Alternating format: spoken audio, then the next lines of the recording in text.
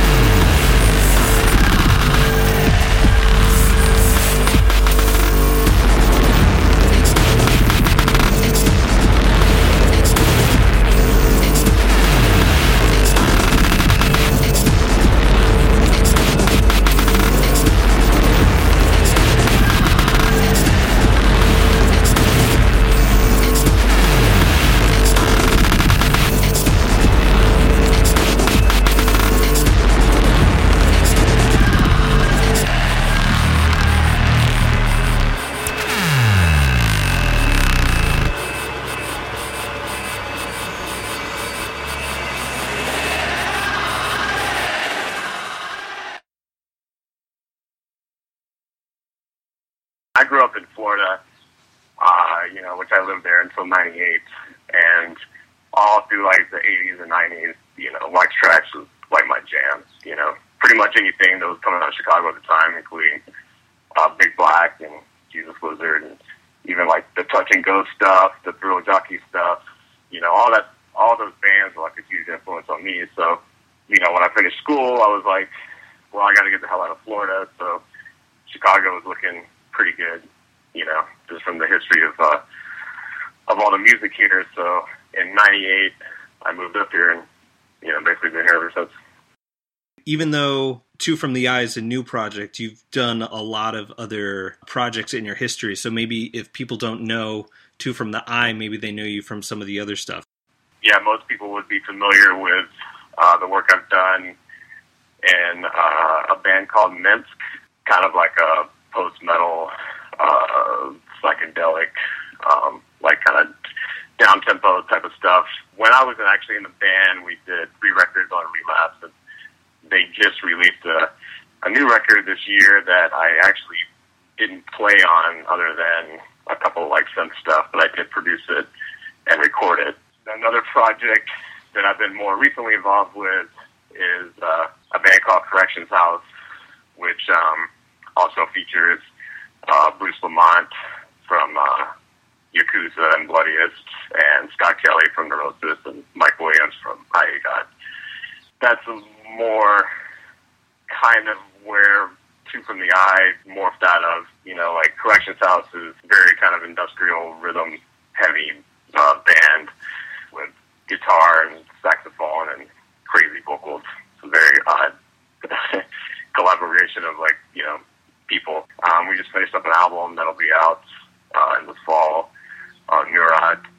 Just kind of waiting for that to come out, and then we're gonna book some shows around that. Also kind of involved with Noxicium for a few albums, which is kind of like a black metal thing, but that sort of fell apart. Mirrors for Psychic Warfare, is that another one that you have with Scott Kelly? Well, that's kind of like how Two From the Eye actually came about. Scott wanted to start this project, and originally it was just like him doing a solo thing. It's a little more involved, like he was wanting to add more electronics and make it heavier than what his normal solo stuff is, which is more acoustic based. He had booked this tour in Europe in February. Kind of last minute, he asked me to be involved and to help him reproduce the electronic stuff live. He also offered up, well, maybe I could do like a solo set or whatever, and to kind of open. So that kind of led me to where I'm at now with the Two From the Eye stuff. It was literally like me just kind of trying to, put together a set in a matter of weeks to get ready for this tour. And which is kind of funny because that's essentially how Corrections House started. We had a tour booked before we even had a band. And, when I did that, I was like, I'll never do this again. But then I ended up turning around and doing it again, which is fine. So sometimes I need that motivation to actually, give me because I've been wanting to do like a solo thing for a while now. And, it's just, I'm just so busy, and sometimes I just need like, okay, you have to like actually do it now. And this is a deadline, it has to be done by this point. Right. So right now you have the 3 downloadable tracks on SoundCloud. Is there a release planned for that, for an EP or a full length? Well, as we speak, I'm actually working on the full length. I'm pretty close. Like I've got like 9 songs done. I figured 6 of them, will make a nice full length, like around 40 something minutes, and then I'll leave me a few others to, I don't know, maybe do an EP or whatever. I'm basically at the point of just like adding like little things here and there, and just kind of play around with it, sit on it for a while, come back to it. Right now I'm just kind of like just throwing stuff at the wall and seeing what sticks. And I'm not, I'm still kind of, I'll do something and then come back and be like, nah, I'm not really digging that. Try something else, and but I feel like I'm kind of honing in on something now, you know what I mean? Mm-hmm. And I've been playing gigs, after doing that European tour and done a couple of shows in the States, playing that stuff live definitely, helps me, I guess, road test the stuff, and that helps me to kind of hone in on what I want as well. So I've just been trying to play as many gigs as I can get on, but also try to focus on getting the album wrapped up and ready to go. Right. I saw another interview where you were talking about Kuma's Corner. So as a non-Chicago native, they're a sponsor, so can you tell me what is Kuma's Corner and how does their metal theme kind of work into the restaurant? Well, Kuma's they have burgers named after metal bands. They've been doing it for a few years now. I remember before they did that, it was just kind of like just regular pub food, and then they kind of tested it out, and it just kind of went insane after that. But yeah, I mean, it's amazing burgers for sure. There's a reason why there's a 2-hour line outside the door pretty much every day. But yeah, it's just like you walk in and it's just kind of funny. It's just they're blasting death metal and serving up these burgers, and there's like families there eating. And so, are there any burgers named after any of your projects? Yeah, there was a Minsk burger. I don't know if it's still on. They do like monthly specials too, so they have like one that always rotates. They did a corrections house. What was on those burgers? Do you remember? I don't remember. No, I remember it was good. Their ingredients are like they're always kind of strange and not what you normally see on a burger, which is kind of cool. But yeah, I don't remember what it was on it. When they first opened, I was like, oh, I got to get the Neurosis burger, which actually ended up being one of my favorites, kind of my go-to. That one and the Yob, those are both killer. Yeah, I don't get over there as much as I used to just because the wait is so long.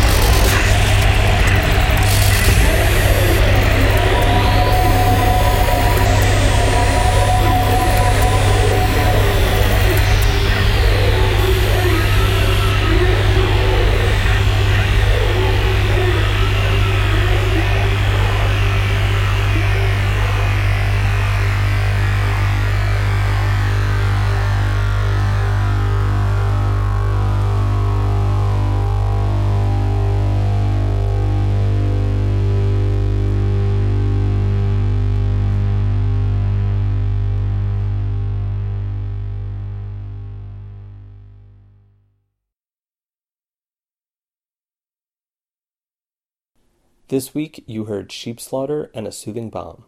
These songs, as well as Knuckle Crossing, are available from twofromtheeye.bandcamp.com.